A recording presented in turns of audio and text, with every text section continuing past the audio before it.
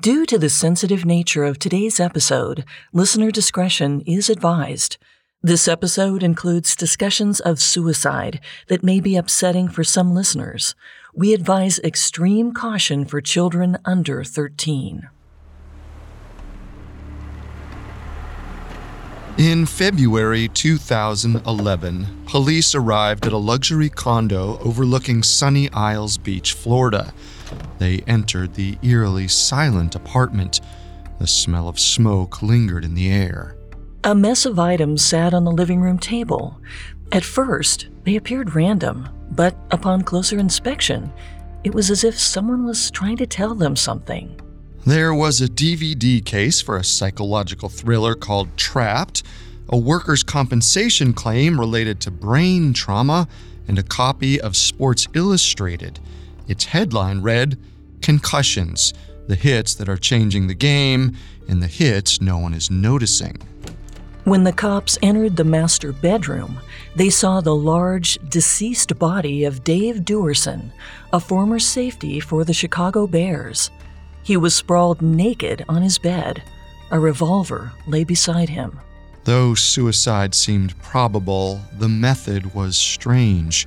Duerson had shot himself in his chest, not the head, which potentially meant a slower, more excruciating death.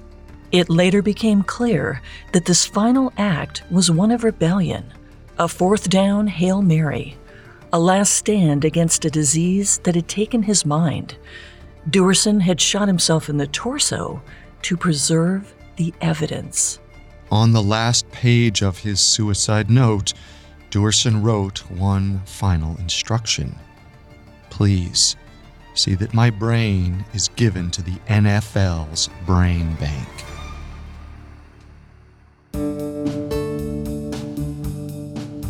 Welcome to Conspiracy Theories, a Spotify original from Parcast. Every Monday and Wednesday, we dig into the complicated stories behind the world's most controversial events and search for the truth. I'm Carter Roy. And I'm Molly Brandenburg. And neither of us are conspiracy theorists. But we are open-minded, skeptical, and curious. Don't get us wrong. Sometimes the official version is the truth. But sometimes it's not. You can find episodes of Conspiracy Theories and all other Spotify originals from Parcast for free on Spotify or wherever you listen to podcasts. This is our first episode on the National Football League's attempts to cover up the detrimental effects of repeated concussions. Evidence suggested that multiple hits to the head have caused alarming mental health issues later in life. Instead of taking the science seriously, the NFL seemed to go on the offensive, denying the claims.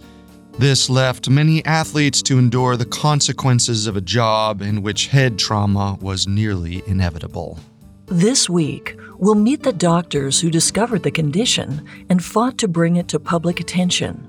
We'll also learn about former players whose lives fell apart after taking too many hits. Next week, we'll explore a few conspiracy theories, including evidence that the NFL orchestrated a full-blown cover-up and that racism allowed the league to ignore the problem. We'll also examine the other side of the argument that fears about concussions may be overblown. We have all that and more coming up. Stay with us. This episode is brought to you by Anytime Fitness. Forget dark alleys and cemeteries. For some, the gym is the scariest place of all, but it doesn't have to be. With a personalized plan and expert coaching, Anytime Fitness can help make the gym less frightening. Get more for your gym membership than machines. Get personalized support anytime, anywhere. Visit AnytimeFitness.com to try it for free today. Terms, conditions, and restrictions apply. See website for details. Elevate every morning with Tommy John's Second Skin underwear. The luxurious support of Second Skin guarantees everything will go smoothly. With over 20 million pairs sold and thousands of 5-star reviews, guys love Tommy John. Plus, your most valuable assets are covered with Tommy John's best pair you'll ever wear or its free guarantee. Shop Tommy John's Friends and Family Sale right now and get 25% off site-wide at TommyJohn.com/Spotify. TommyJohn.com/Spotify. See site for details. This episode is brought to you by Visit Williamsburg. In Williamsburg, Virginia, there's never too much of a good thing. Whether you're a foodie, a golfer, a history buff, a shopaholic, an outdoor enthusiast, or a thrill seeker, you'll find what you came for here and more. So ask yourself, what is it you want? Discover Williamsburg and plan your trip at visitwilliamsburg.com. It was the first day of training camp for the Pittsburgh Steelers, a final opportunity to get into shape before the 1974 season started. Players prepared for a ruthless drill, which was so brutal that it earned the name the Nutcracker. 22-year-old newcomer Mike Webster stepped onto the field. His strength had been forged carrying 100-pound sacks of potatoes on the family farm, the same place his alcoholic father had beaten him senseless. But it was this history of heavy field work and rough abuse that made him the greatest center in NFL history. It also earned him his nickname, Iron Mike. And during his first Nutcracker, his relentless power was on full display. When the whistle blew, Iron Mike slammed his helmet into another Steeler's chest. The opposing linebacker was driven to the ground with such force that everyone was left speechless. It was plays like this that led the Steelers to call themselves a collision football team. Smashing opponents wasn't part of their strategy, it was their strategy, and Webster's weapon of choice was his skull. Years into his career, another player named Jerry Sullivan noticed a thick layer of scar tissue on Webster's forehead. But Sullivan didn't see it as a bad thing. It was a badge of commitment. He admitted, "I was kind of disappointed that my forehead wasn't disfigured." Except Webster's head was never properly examined. In the 80s and 90s, sports scientists focused on what could be measured. If you couldn't x-ray it or bandage it up, it probably wasn't serious. As ESPN writers Mark Fainaru-Wada and Steve Fainaru put it in their book League of Denial, the concussion was still regarded as the neurological equivalent of a stubbed toe. Before we go further, let's take a second to explain what exactly a concussion is. When someone experiences a blow to the head, the brain slaps against the skull, distorting or cutting the organ's microscopic fibers known as axons. Sometimes the victim goes blind for a second. Others lose their balance. When the jolt is severe, the whole system can malfunction, and the person may become unconscious. When football players collide, their skulls connect with up to 150 G-forces. To put it into perspective, think of this example.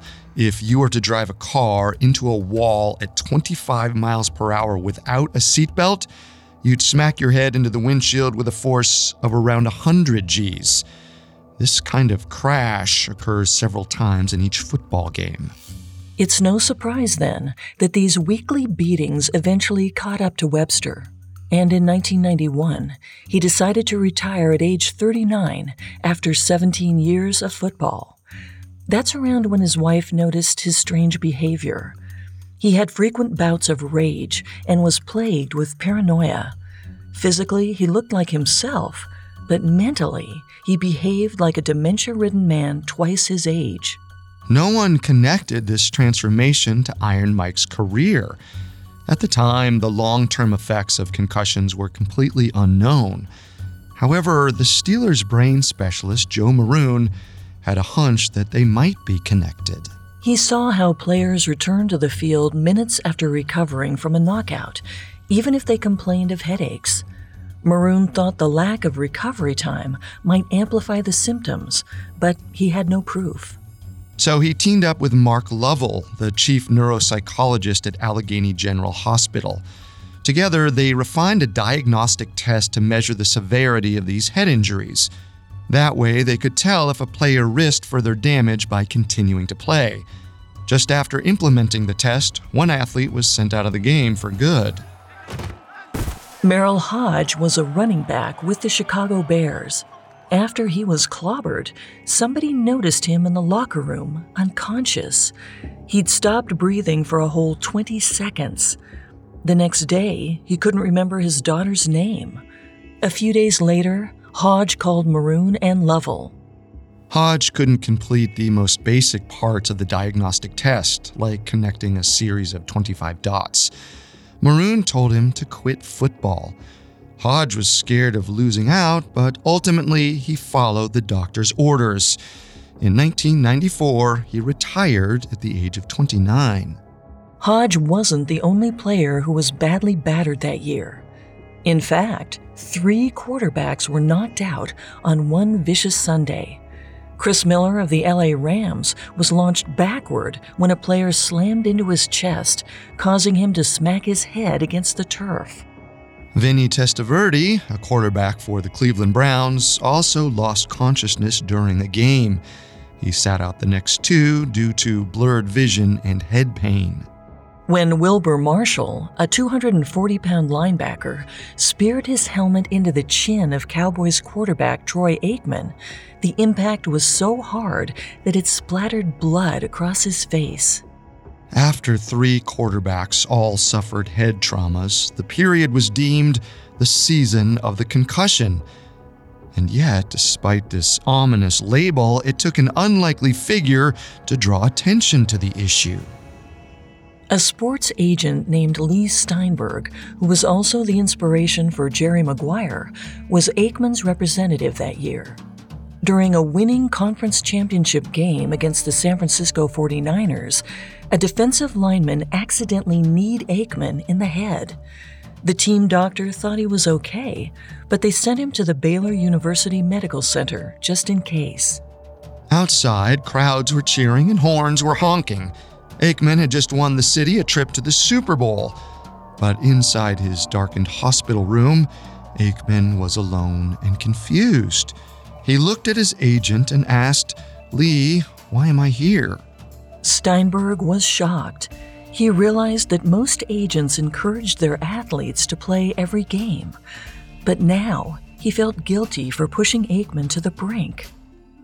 It spurred Steinberg to take action. In 1995, he held a seminar in Newport Beach, California, where athletes talked openly about head injuries. Afterwards, concussions were on everyone's mind, and in every newspaper's sports section. In response to the so-called season of the concussion, a Cleveland columnist took aim at the NFL directly. He accused them of creating a culture that thrived on violence and for making money off of the pain of players. The NFL's commissioner, Paul Tagliabue, described the article as pack journalism, essentially accusing the writers of ganging up to push the same biased and sensationalized talking points. But Tagliabue couldn't ignore the problem forever. So he created the Mild Traumatic Brain Injury Committee, or MTBI, to investigate the issue. But his choice for chairman raised eyebrows. He appointed Elliot Pellman, a doctor who specializes in rheumatology. In other words, Pellman had very little brain science experience. Perhaps that's why, in an interview with Sports Illustrated, Pellman dismissed concussions as a mere occupational risk. He also claimed that veteran players were less affected by the condition because they could unscramble their brains faster than rookies. Except, Iron Mike Webster was no rookie, and his mental health was far from unscrambled.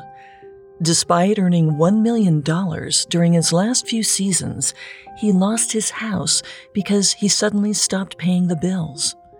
In addition, Webster left his family for weeks on end to pursue get-rich-quick schemes, which all failed. Eventually, he began sleeping at a Greyhound station in downtown Pittsburgh. His 19-year-old son Colin started taking care of him, but Webster was gone in both mind and body. He downed Ritalin, a drug to treat ADHD, like candy.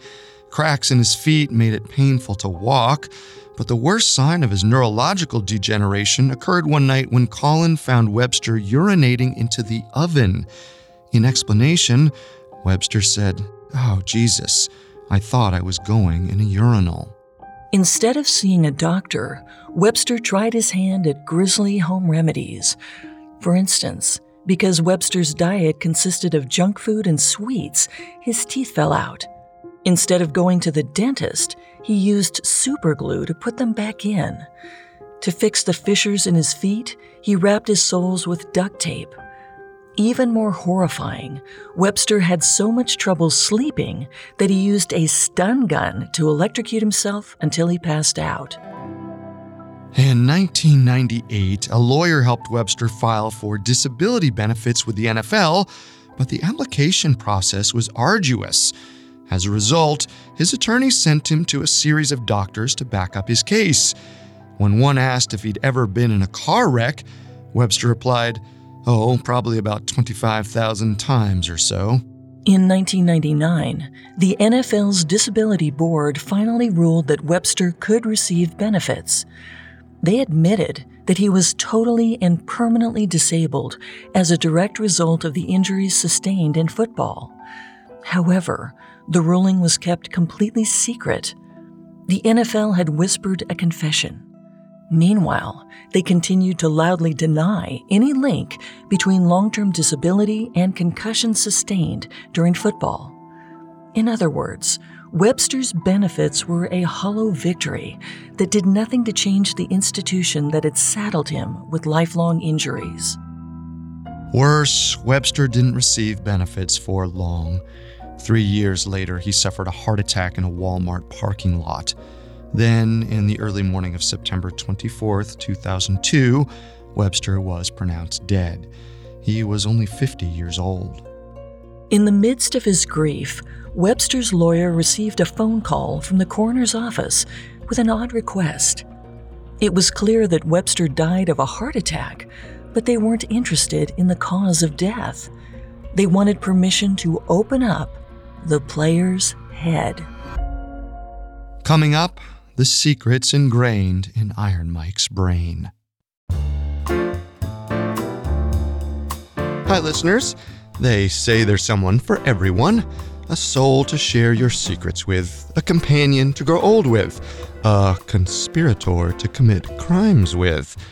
Starting this February on Spotify, learn about the lethal and legendary lovers who fought the law in the Parcast limited series Criminal Couples. If you've ever referred to your best friend or beloved as your partner in crime, this exclusive series is for you. Beginning February 1st, discover the radical side of romance with a collection of unlawful love stories from shows across the Parcast network. Track the nefarious exploits of Bonnie and Clyde, meet married mafiosos Jackie and Thelma Wright, and uncover the secret lives of alleged spies Julius and Ethel Rosenberg. Fall for the most famous and feared pairs in history in the Spotify original from Parcast, Criminal Couples. Enjoy 2-part episodes every Monday. Follow Criminal Couples free and exclusively on Spotify.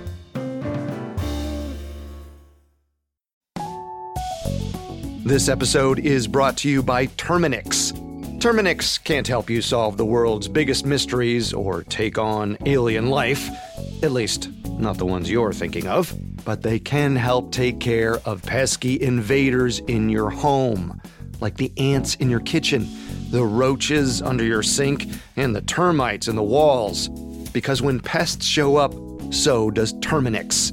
No matter what type of bug it is, they can Terminix it fast with personalized pest care that puts you in control.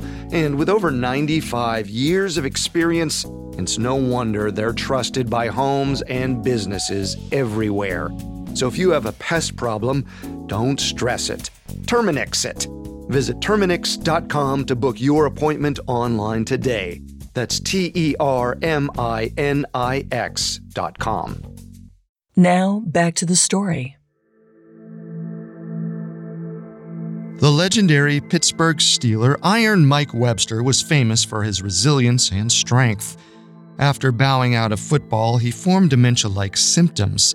Then he descended into a torrent of financial trouble, likely brought on by his compromised decision-making faculties. Webster's untimely death at age 50 sent shockwaves throughout the country. This caused scientists to heighten their efforts surveying the disastrous effects of head collisions.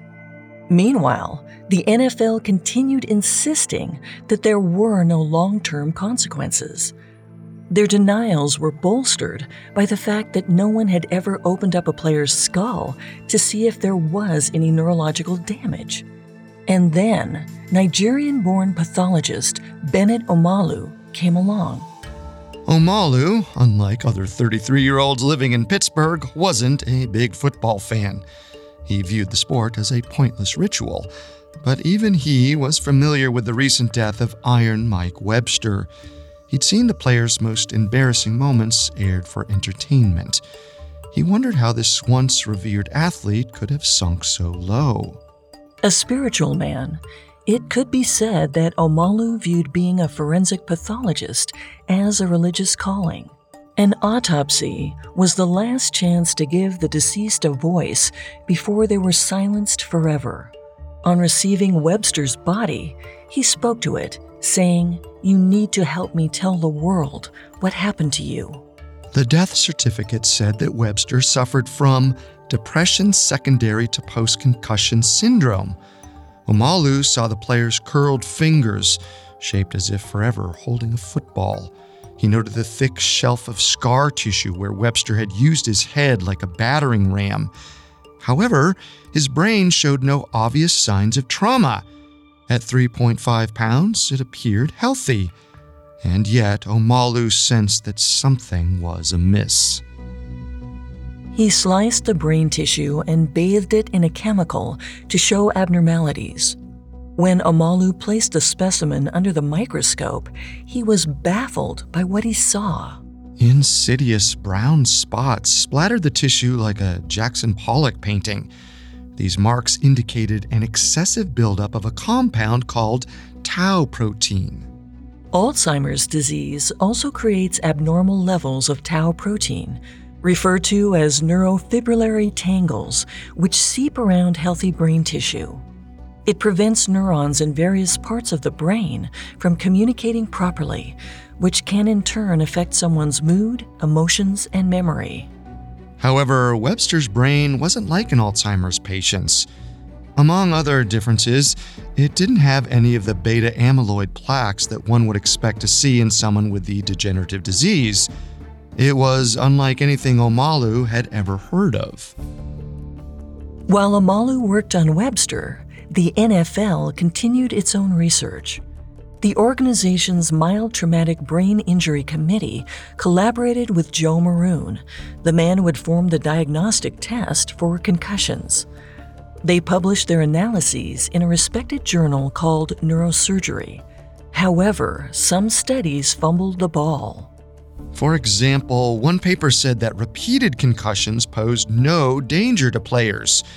Their reasoning was, since athletes headed back into the field after being concussed, they must be fine. Otherwise, the medical staff wouldn't have cleared them.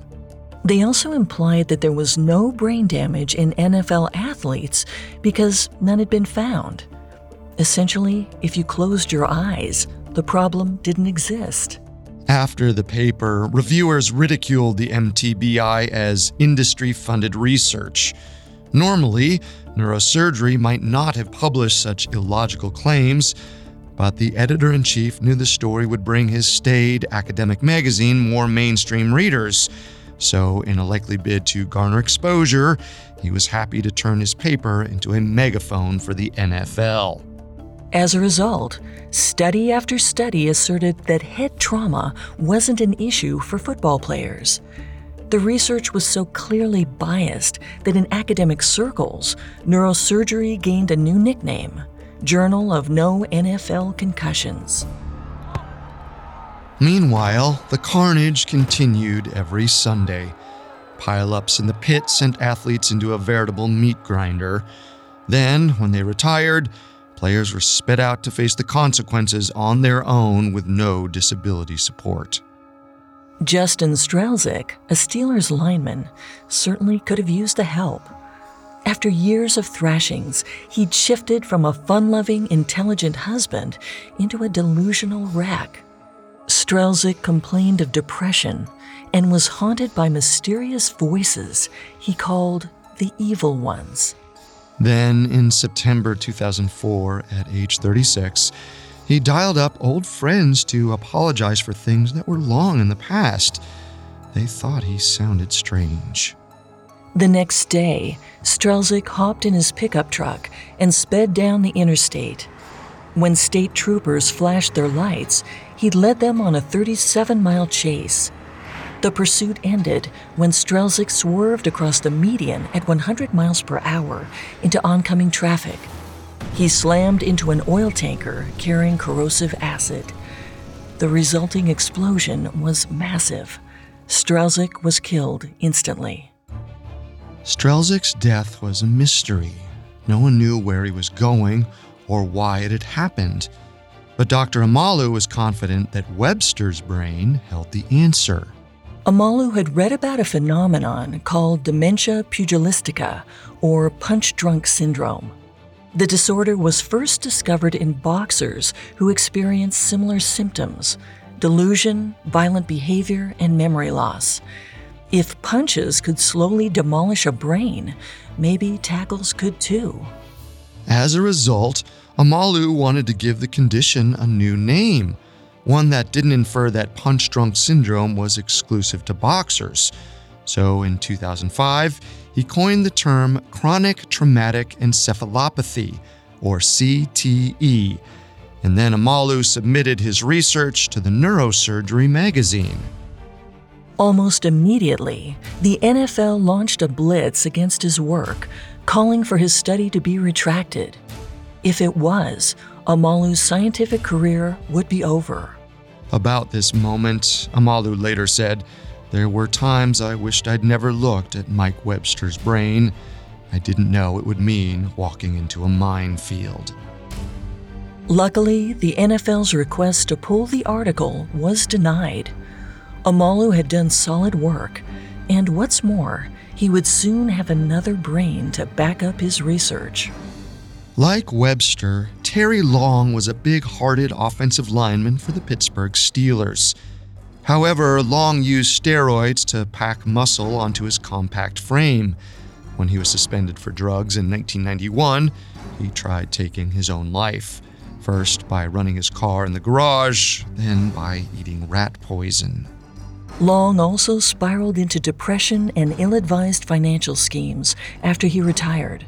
In one of these gambits, he claimed $1.1 million in insurance money after one of his businesses burned down. When authorities found out that the fire had been set by Long himself, he drank a gallon of Drano in an attempt to end his life. Then, on June 7, 2005, Long's efforts were finally successful. He died by suicide after consuming antifreeze. When Amalu examined Long's brain, he found the same buildup of tau protein. This meant that he had one more piece of evidence of CTE in a football player. Once again, Amalu's findings were shared with the public. The MTBI committee saw this move as an outright declaration of war. As a result, they launched another counterattack on Amalu. This time, Maroon criticized his findings as preposterous, not appropriate, and just not right. But Maroon's aggressive denials might have been more personally motivated. Maroon had been the Steelers' neurological consultant during Long's tenure with the team. If Amalu was right, it was not only a condemnation of the NFL, it meant that Maroon was partially responsible for the player's death. It's not surprising, then, that he fought tooth and nail against the claim. To him, it wasn't science, it was a personal accusation. Soon after, Amalu had yet another chance to confirm his theory. Philadelphia Eagles safety, Andre Waters, was one of the most feared hitters in the NFL. The Philadelphia Inquirer once asked Waters how many concussions he'd had in his career. He replied, "I think I lost count at 15. I just wouldn't say anything. I'd sniff some smelling salts, then go right back in there." But after retirement, nothing could wake Waters from his deep depression. Then in November 2006, Waters shot himself in the head. Chris Nowinski, a former wrestler, saw the news as an opportunity. After his own traumatic brain injury, concussion awareness became his crusade. He knew Omalu had found CTE in Webster and Long. A third discovery could help turn the Nigerian scientist's hypothesis into a proven fact. Nowinski gave Waters' sister a call. He explained his own experiences and told her about Webster and Long, gentle giants whose brains had degraded. The family agreed to let Omalu examine Waters' brain. Despite the bullet wound, there was enough tissue left for an autopsy. Again, Omalu found signs of CTE in the athlete's cerebral matter, but Omalu now had second thoughts about publishing his work. He challenged one of the most powerful organizations in the world and nearly lost his job over it. He didn't like his odds. Then, in 2006, Omalu received a call from a well-known neurosurgeon named Julian Bales. Bales had also been researching the brains of NFL players with dementia-like symptoms. But the league's doctors were dismissing his findings just as they had tried to discredit Omalu's. Bales wanted to help. The two doctors held a meeting. Bales even invited Maroon, the Steelers' neurosurgeon who'd criticized Omalu's work. Bales believed Maroon could be reasonable. He gambled that if Omalu presented the evidence to him in person, perhaps Maroon would switch teams.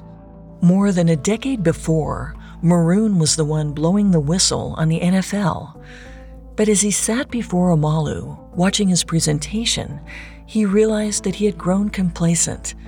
His attacks against Omalu were on the wrong side of science. As a result, when Omalu finished explaining his findings, Maroon leaned back to take it in.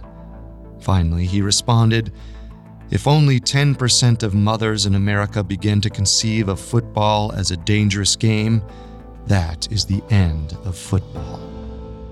Despite this risk, Maroon knew it was time to make this information public. He had no idea that the former wrestler, Chris Nowinski, had set that ball in motion. The Andre Waters scoop was already on its way to the New York Times. The paper ran the piece on the front page next to a picture of Andre Waters. The headline was blunt, reading, "Expert ties ex-player suicide to brain damage." With that, CTE was no longer a niche theory that the NFL could just bat away.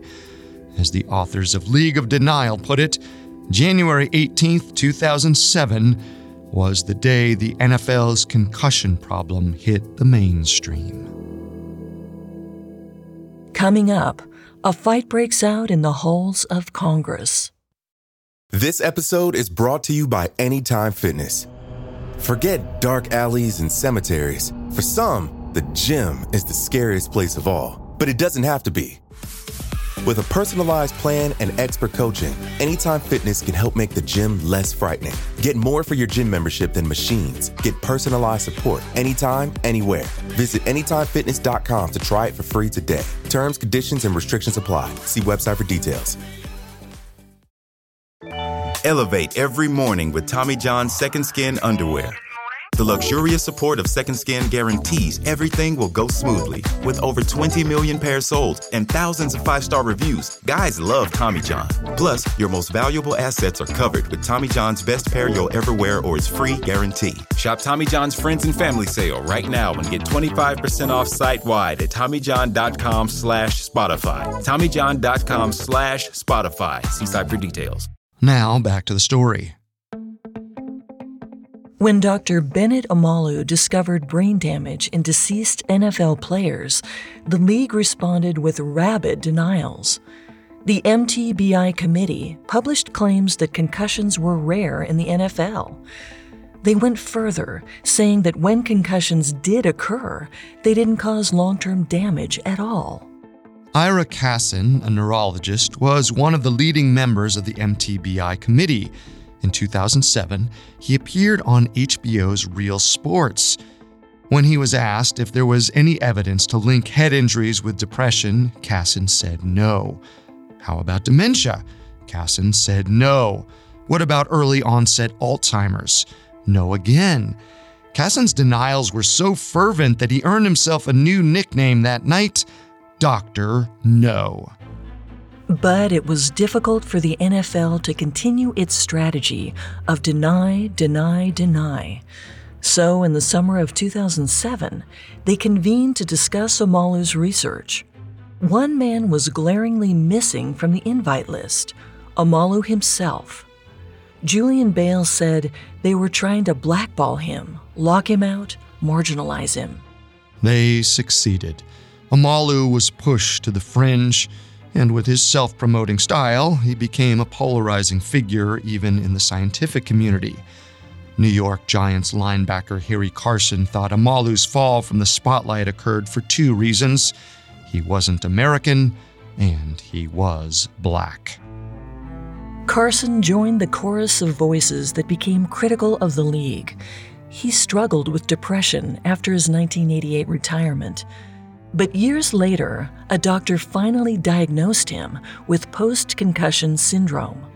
Suddenly, his symptoms made sense. He felt validated, but also angry. The NFL had abandoned players like him and Mike Webster. When Carson was inducted into the Pro Football Hall of Fame in 2006, he used his acceptance speech to spotlight the issue. He pleaded with his former employer, saying, "You have to take better care of your own." With so much public pressure, the NFL was forced to provide a solution.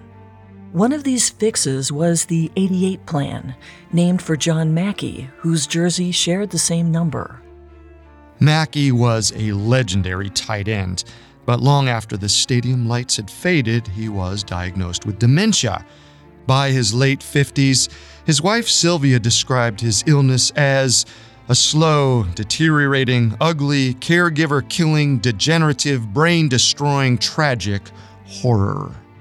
The 88 plan promised up to $88,000 per year for players experiencing dementia, Parkinson's, or other neurological disorders.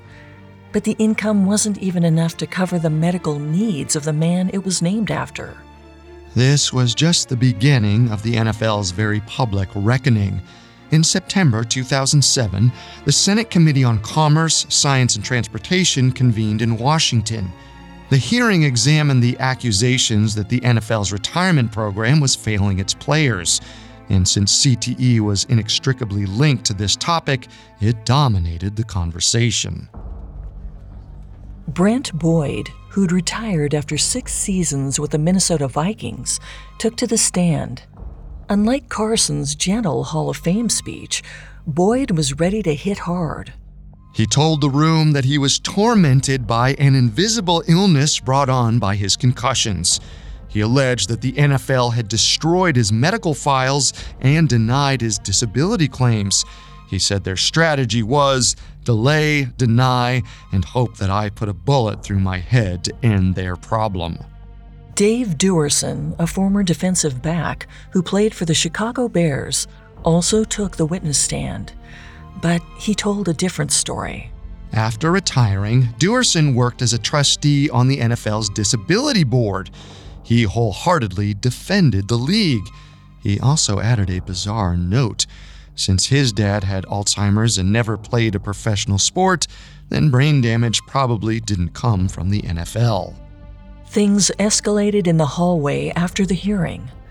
Duerson lobbed profanities at a couple of his former colleagues, ready to strip off his tie and throw down. The outburst seemed out of character to those who had known him. Later, many would come to understand why he was so reactionary. Duerson was suffering the same condition. Meanwhile, in Bedford, Massachusetts, another brain disease expert was stepping onto the field, Dr. Ann McKee. She was a lifelong Green Bay Packers fan and a true cheesehead. When Dr. McKee first noticed dementia symptoms in boxers, she wondered how many Alzheimer's diagnoses were actually due to preventable injury. She described it saying, "I've been looking at oranges for years, and all of a sudden it was like, this is a banana." Soon, she'd be able to prove her theory with John Grimsley, a fierce linebacker who had played for the Houston Oilers. Grimsley was an intelligent guy. He'd created a successful company during retirement and had a great relationship with his family. But over the years, Grimsley's mental health deteriorated. He'd lose his temper at the slightest annoyance. When Grimsley's family caught a news segment about CTE, the symptoms looked familiar.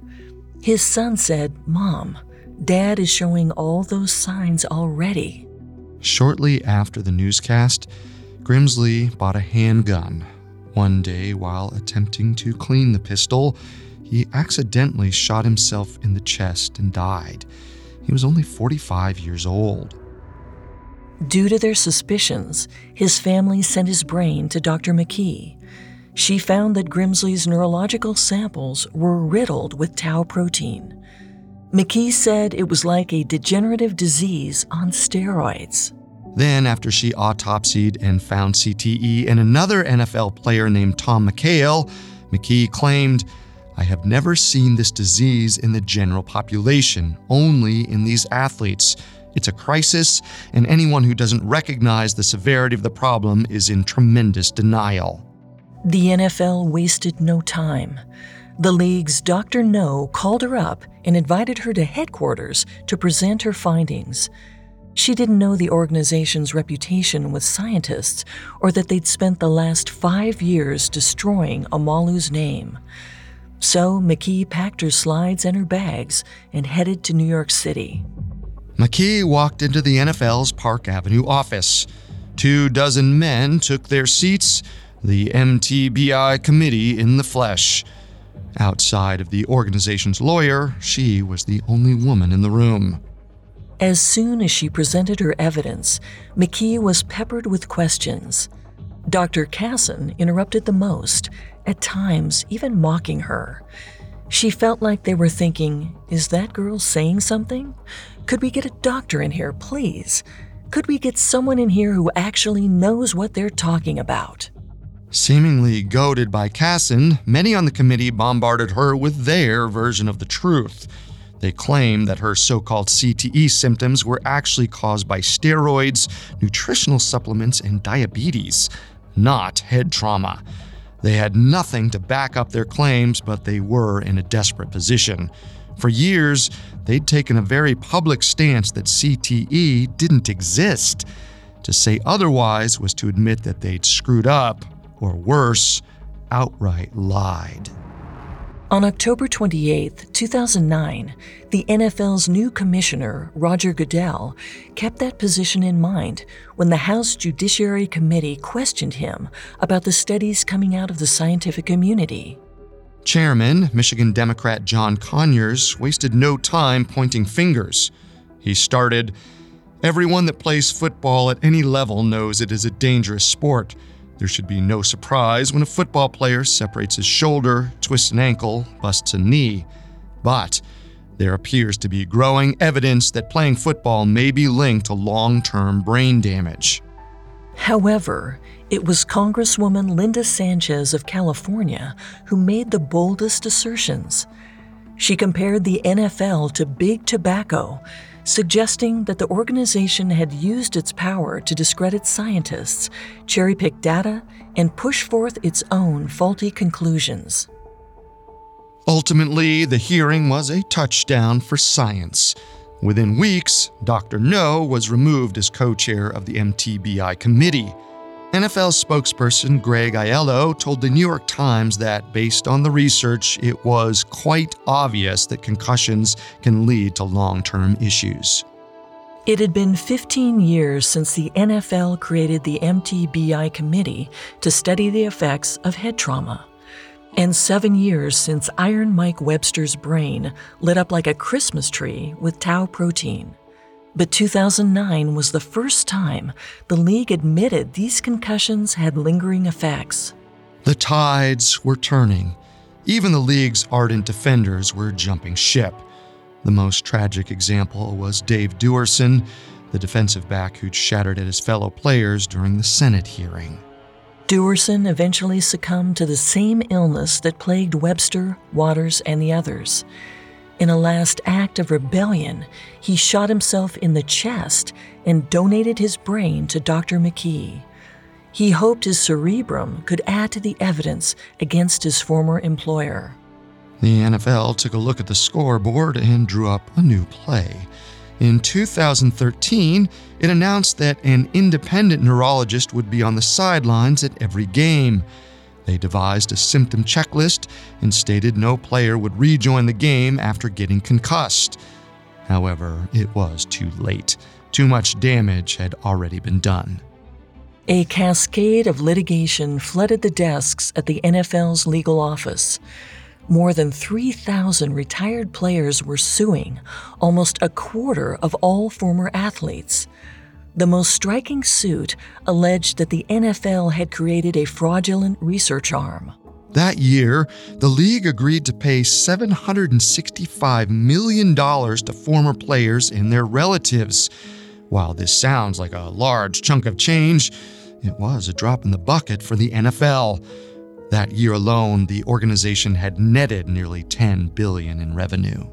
In many ways, the league had won in their rivalry with science. There was no admission of guilt, no public condemnation. Paul Tagliabue, the commissioner who created the MTBI committee, was never put to trial. There was no chance for anyone to ask the famous Watergate question: what did the NFL commissioner know, and when did he know it?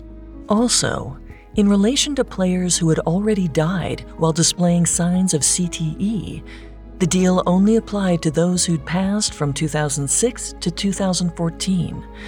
This excluded Mike Webster, the first football player to be diagnosed with the condition. It also shut the door on future litigation, even as evidence continues to mount.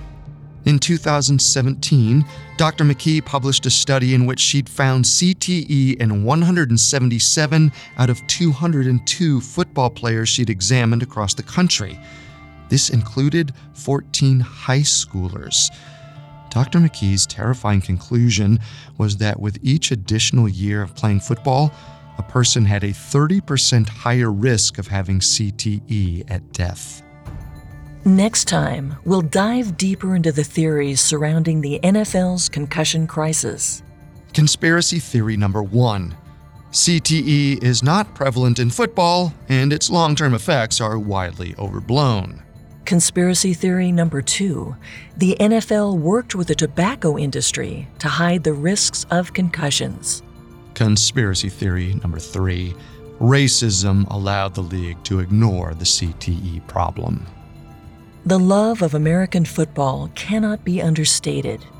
In 2012, 23 of the 25 top-rated shows on TV were NFL games. Even when a game was moved from Sunday to Tuesday because of snowfall, sports anchors knew the ratings would stay the same. One such journalist said the NFL was protected even from acts of God. It's too bad that it isn't the same for its players. Every Sunday, they gather on the field. We chant and praise their divine skills and heroic stamina. But football is a strange religion.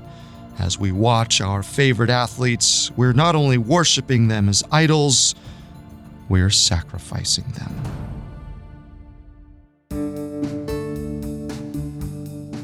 Thanks for tuning in to Conspiracy Theories.